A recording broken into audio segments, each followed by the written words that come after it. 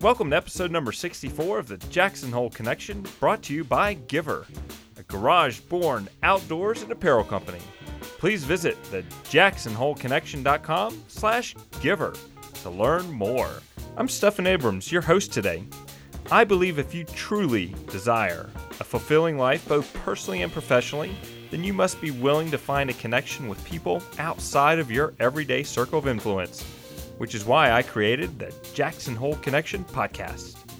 Today's guest is Gary Trauner, a serial entrepreneur, father, husband, community thought leader, and executive director of Silicon Couloir, a local nonprofit connecting entrepreneurs to all of the resources needed to succeed. Gary will share with us what he learned from his parents while growing up and how he and his wife have applied those lessons while raising their own kids here in the Valley. One important trait to teach your kids, which Gary will speak on in depth, is why we should teach our children humility.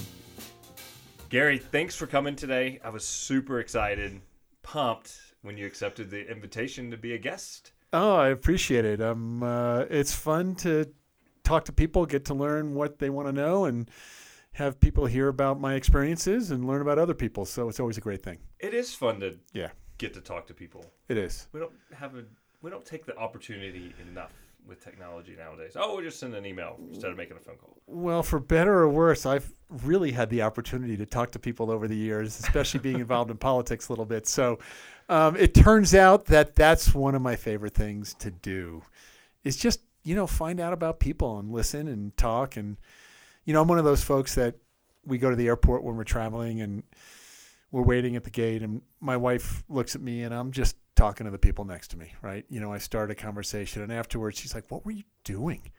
And I'm like, "I don't know. What else am I going to do? I'm going to talk to people." So I enjoy it. I do the same thing. Drives her nuts. Yeah, my wife is used to it. Yeah, same. Now our kids would just jabber-jaw to anybody. Right. It's great. That actually is a really good thing, though, for them to see, because, our kids the same way. We have two boys, mostly grown. One's 26, is grown, and the other one's sophomore in college. And I think just because of the exposure and because of what we've done and my wife's done, they're at ease around people, and especially around grown-ups, even when they were kids. And that's a pretty cool thing if you can do that. Indeed. Yeah.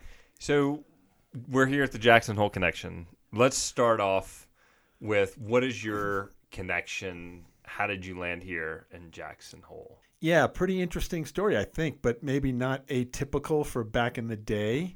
Grew up on the East Coast, suburban New York, suburbia, 30 miles, 25 miles outside of New York City.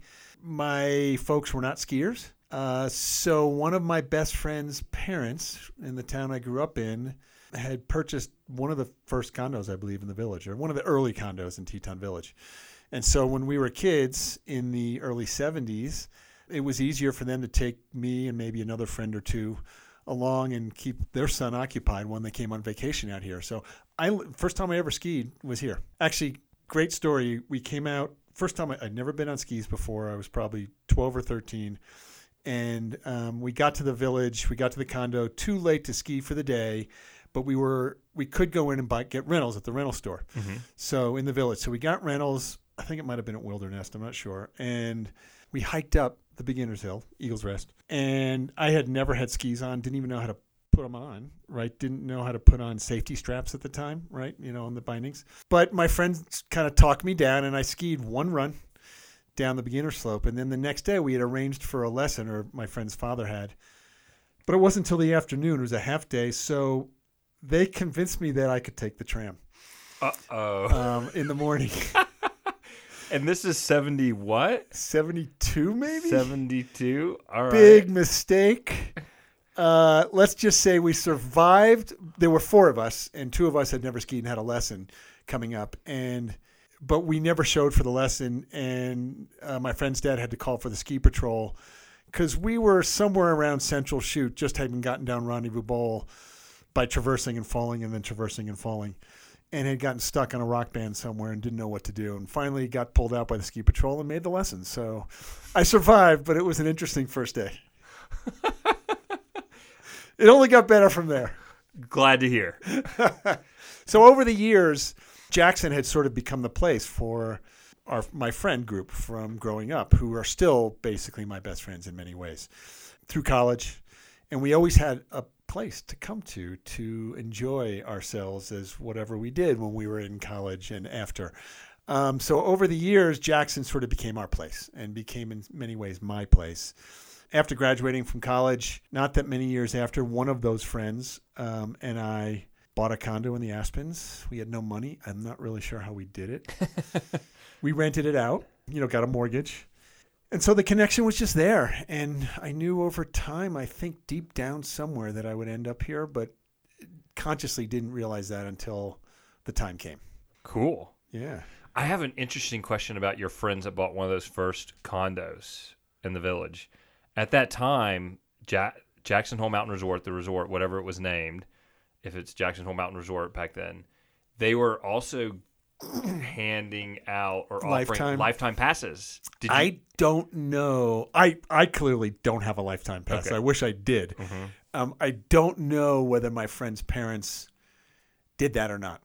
We were kids. I don't even know if we had known whether we would have done it because we were kids, but I know it was a heck of a deal. So yeah, I've seen one before. I wish. Have you seen it? I don't even know that I've ever It looked like a business card. Yeah, crazy. But and here's the funny part. So I'll get in a little trouble here, but what the heck? Sure, let's do it. My friend, who was my best friend in 5th grade, we had sort of, we weren't quite best friends by the time high school came around. We were still very close, but we had our own friend groups. He had it's the 70s.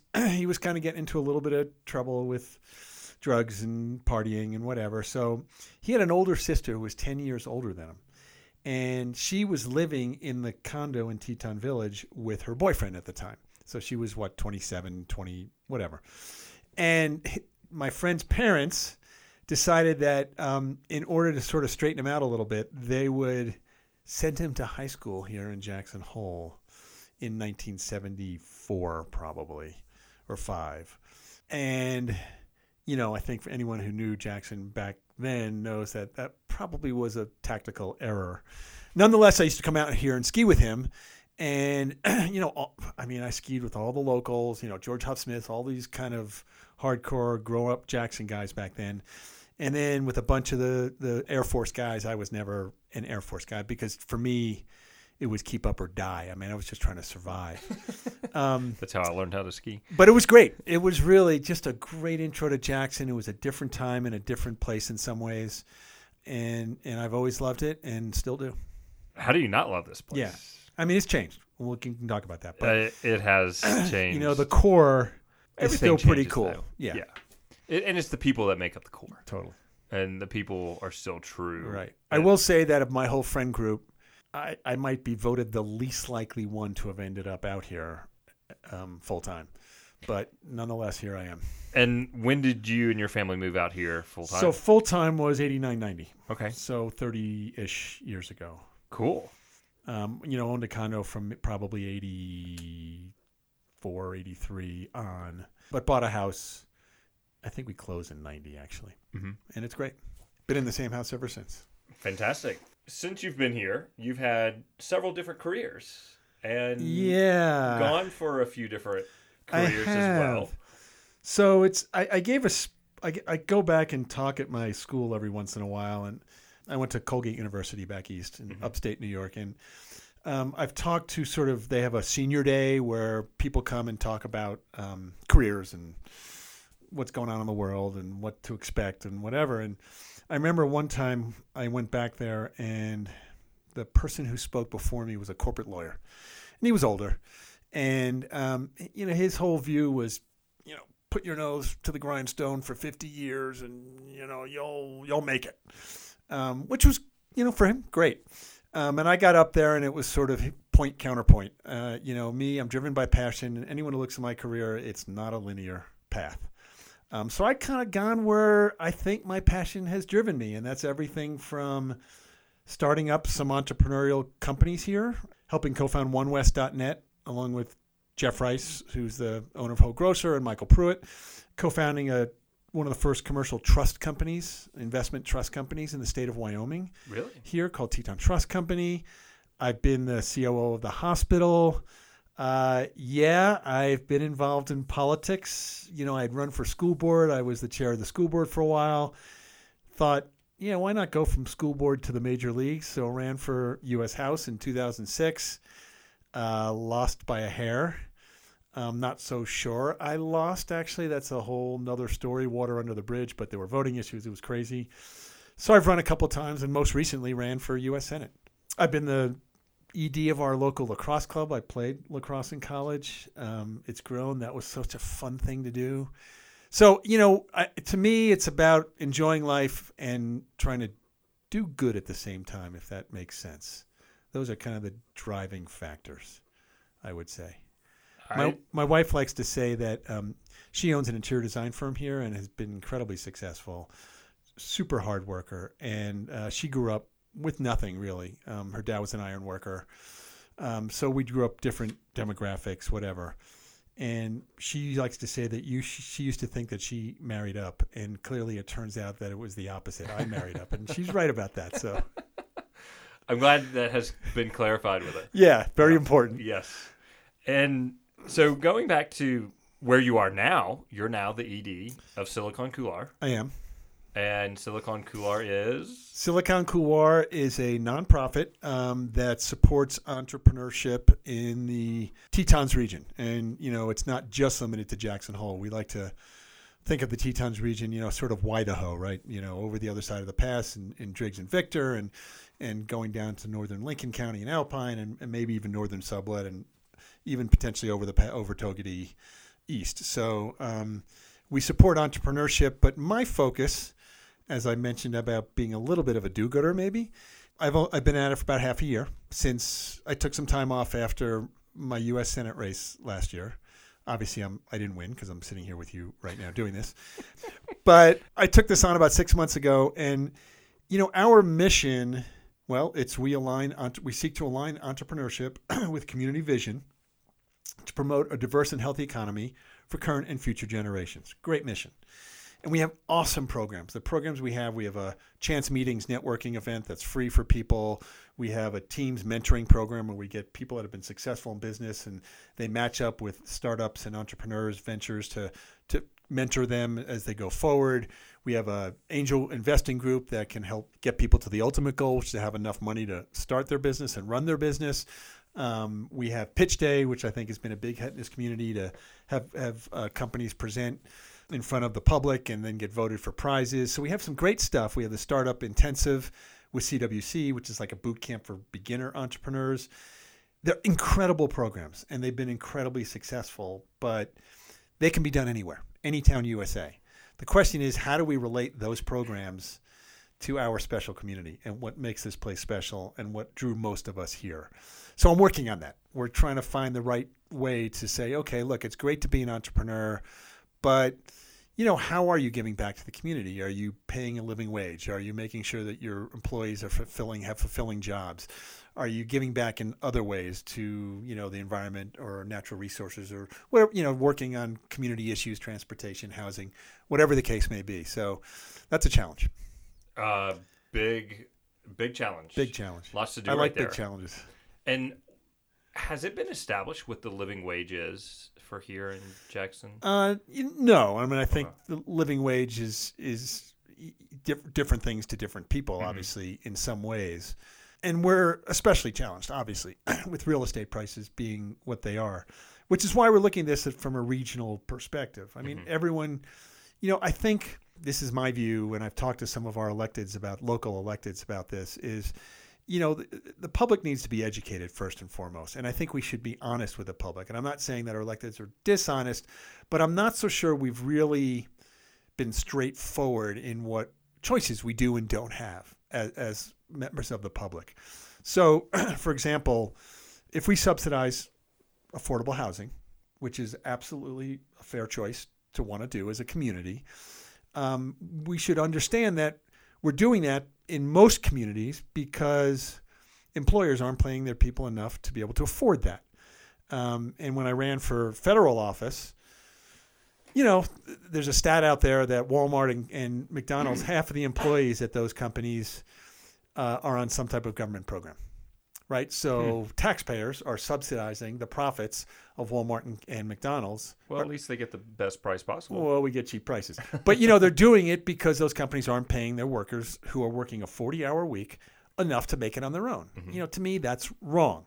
Now, it's different here a little bit because I think if you take a restaurant, a casual fast dining restaurant, any of the bunch that we have here, housing, the median house in Rafter J, $1 million, whatever it is, it's going to be almost impossible to pay enough of a wage to have someone afford that house. So it's not really all on the employers, but we need to be aware of those decisions when we subsidize and what choices we have before we make decisions.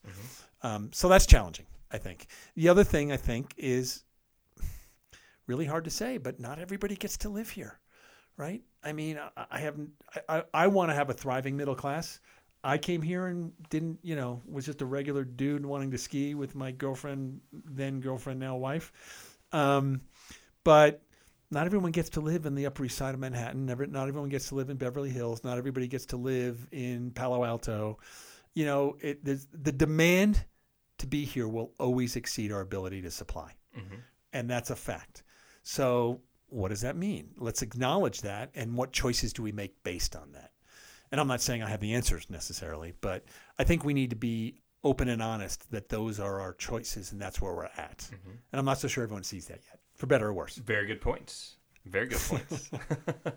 You said that you ran for 2 offices, and it was the U.S. House of Representatives and then the U.S. Senate. Correct. What did you learn from the first time that inspired you to say, I'm going to do this again, but I've learned some things, so I feel like I can do it better? Well, actually, so I've run 3 times. Oh, okay. Sorry about that. Twice for House. Okay. Once. So in 2006, I ran for U.S. House. Came within less than half a percentage point of, maybe the biggest upset in the country that cycle, because Wyoming, by registration numbers, percentages, is the most Republican state in the country. The differential between Republicans and Democrats is the biggest in Wyoming, or at least it was, of any state in the country. And I was running as a D. And I lost by less than half a percentage point, 0.4% roughly, whatever it was. So, and again, voting issues. So, and I did it really by just going door to door. I had never run for anything higher than school board. I had a couple of good advisors that were Wyoming folks, and they were like, you've got no name recognition. The old saying about Wyoming, it's a really small town with really long streets. And the way that people are going to get to know you is by you being in their town for a week at a time, or maybe less, but for concentrated stretches, and just knocking on doors and meeting folks, which is what I did. And it was great. So came really close. And how do you not run again? One of the things that my wife Terry and I didn't really think through, there were a couple of things we didn't really think through when you decide to run for that level of office. One of them is that everybody knows you, and you don't necessarily know everybody else, right? So you run into people and they're like, hey, Gary, how you doing? And you're like, I know I should know you, but I don't. I'm so sorry. But the other one is really people put their hopes and dreams in you as a candidate. People are looking for leadership, and they want good people. And so having come so close, it was really difficult to say I'm not going to do that again right away. So I did in 2008, but I knew that it was going to be more difficult because, just to get into a little bit of the demographics of politics in this state, presidential years, you get extra turnout, 20 to 25% extra turnout in the state of Wyoming, roughly. If you think about it, by definition, those voters that are turning out in presidential years but not in off years don't really care about anything else other than the presidential. Otherwise, they would vote in off years. So what they tend to do is vote for president and then go party line down ballot. And in this state, that's not a good thing for me. So in the last poll in the Casper Star Tribune in my race in 2008, I was within the margin of error, but I was ahead of my opponent, Cynthia Lummis, and I got swamped by turnout. So I thought I was done. Went back to real life. I'm not a politician. I had no interest in being a lifetime politician, making it my career. I wanted to make a difference. So, 10 years later, my kids basically looked at me and said, Dad, this is not good. We're worried for the future. You're the one who's come the closest at the federal level of anyone in Wyoming on, as a D in the last 30 or 40 years. What are you going to do? And, I knew it was going to be tougher than it had been before.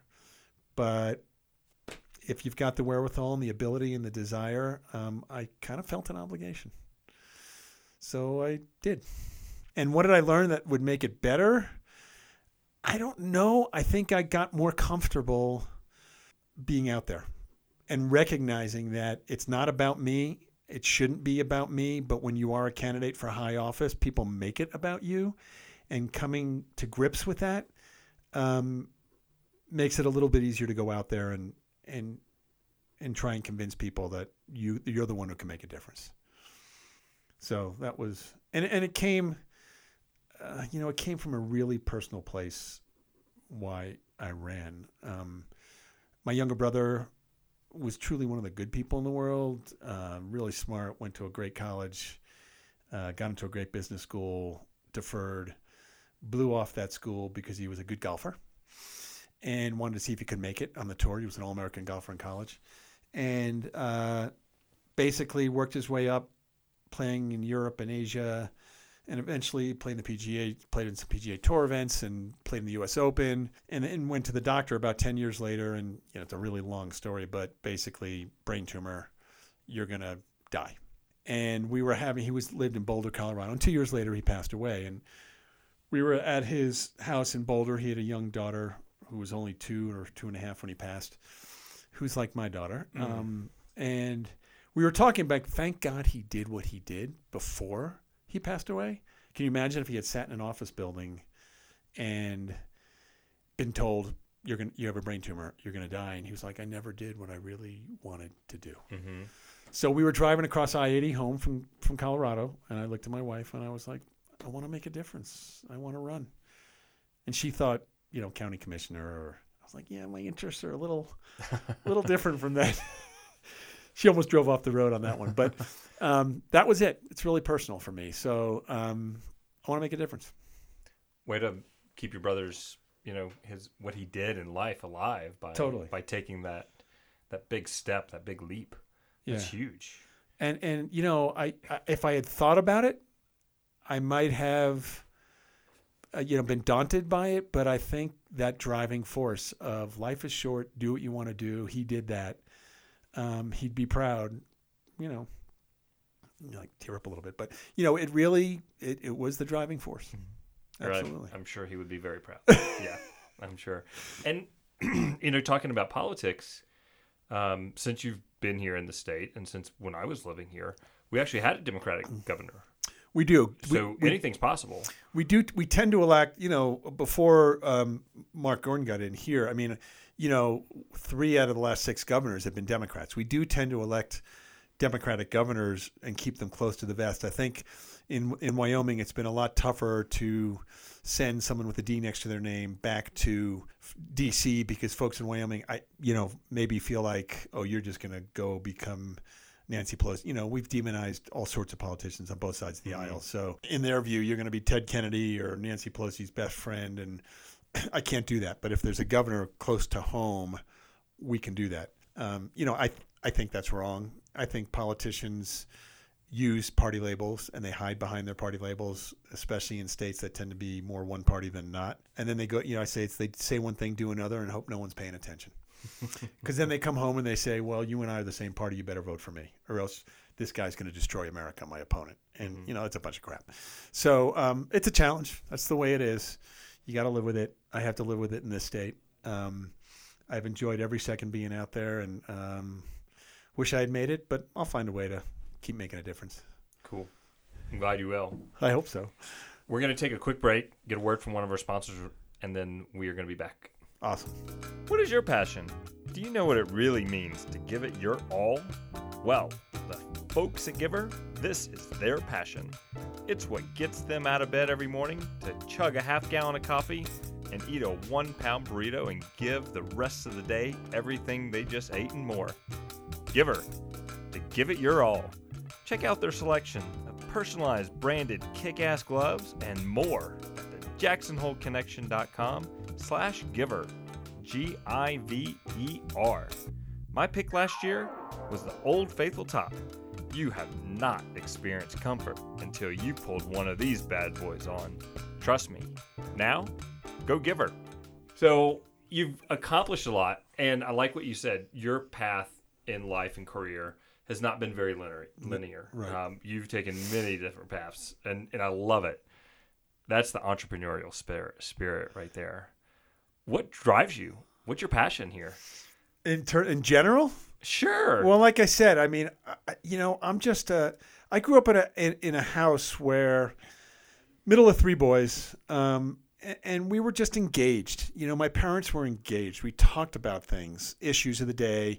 My parents were never politicians or anything. My dad was a businessman. My mom was a travel agent and raised us as kids. It was sort of a traditional 60s type of suburban life in some ways.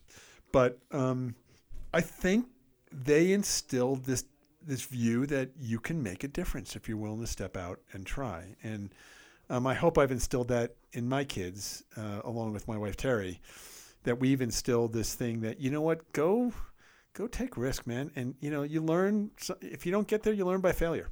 Also, I mean, it's not fun necessarily failing. I started some companies that haven't succeeded. I've started some that have. That I've done all right. And that's just part of what it is. But for me, it's wanting to make a difference. And I'll give you a great example. So, I'd been the CEO of the hospital here for a bunch of years. And it came to the point where it was time to move on. The hospital is pretty political here. It's really the biggest employer, kind of full-time employer. Mm-hmm. Healthcare's a really difficult industry to be in. You're dealing with people that, obviously don't want to be in your building for any reason all the time, but you're also dealing with a lot of regulatory issues, et cetera. You're dealing with, physicians who have different ideas on how to do things, from administrators, from frontline nurses. There's a lot going on. And so it came time, and I wasn't sure what was going on next. And I had been one of the founding board members on our lacrosse club, a youth lacrosse club. And we were looking for an ED, the board. Our first ED, we had all just been a volunteer board with no employees. And they went through a process, and at the end of the day, some of the board members and I had talked, and it was like, what if you were interested? And they went through a whole hiring process, but at the end of the day, it sort of came down to me, and I wasn't so sure I wanted to do it at first. And I went home, and Terry, who knows me better than I know myself, she's like, look, you're kind of burned out on the hospital. It was stressful. You love kids. You love sports. You love lacrosse, kind of all sports. Why don't you do it? Why don't you give it a shot? Because there was a little ego involved. It's like, I'm not the ED of a youth sports club. That's not what I do. But I got the offer, decided to do it, and it was, in some ways, the best 2 years I've had in a long, long time. Because kids, right? I mean, all of a sudden, you're getting back to the basics of hanging around kids and hopefully having an impact on their lives in some way, shape, or form through sports in this case, but it can be other things. And I had forgotten that. So there's more than one way to make a difference. So true. Yeah. And I've always been torn between what I call the macro and the micro, right? The macro is running for Senate or House and trying to make a difference on this bigger level. The micro is how do you make a difference in your local community? And I think they're both powerful and meaningful if you do them well. Indeed. And you might influence a lot more people doing it on the micro level. That's what you find out is, in fact, I thought I could make a difference at being at the macro level. Mm-hmm. But you certainly, in many ways, I think, have a much more immediate and personal impact on touching lives in the local community, whether it's running a hospital and helping people with healthcare, or lacrosse club, or entrepreneurs in Silicon Couloir. So, yeah, I'm enjoying it. I'm a graduate of the intensive program that you are. Sandy teaches. Nice. Indeed. It was spectacular. It opened my world to a different perspective of business. Yeah. And I appreciate it so much. And we've become very good friends. Well, Sandy and Liza, they've done such a great job in that. Mm-hmm. And I think, Sandy's approach in many ways of not just talking about the business aspects of it, mm-hmm. but also your values and sort of being in touch with what you really want to do and how you want to do it is critical, I think. Again, passion is the driver for me. And so if I'm passionate about something, I'll do whatever it takes to try and succeed, right?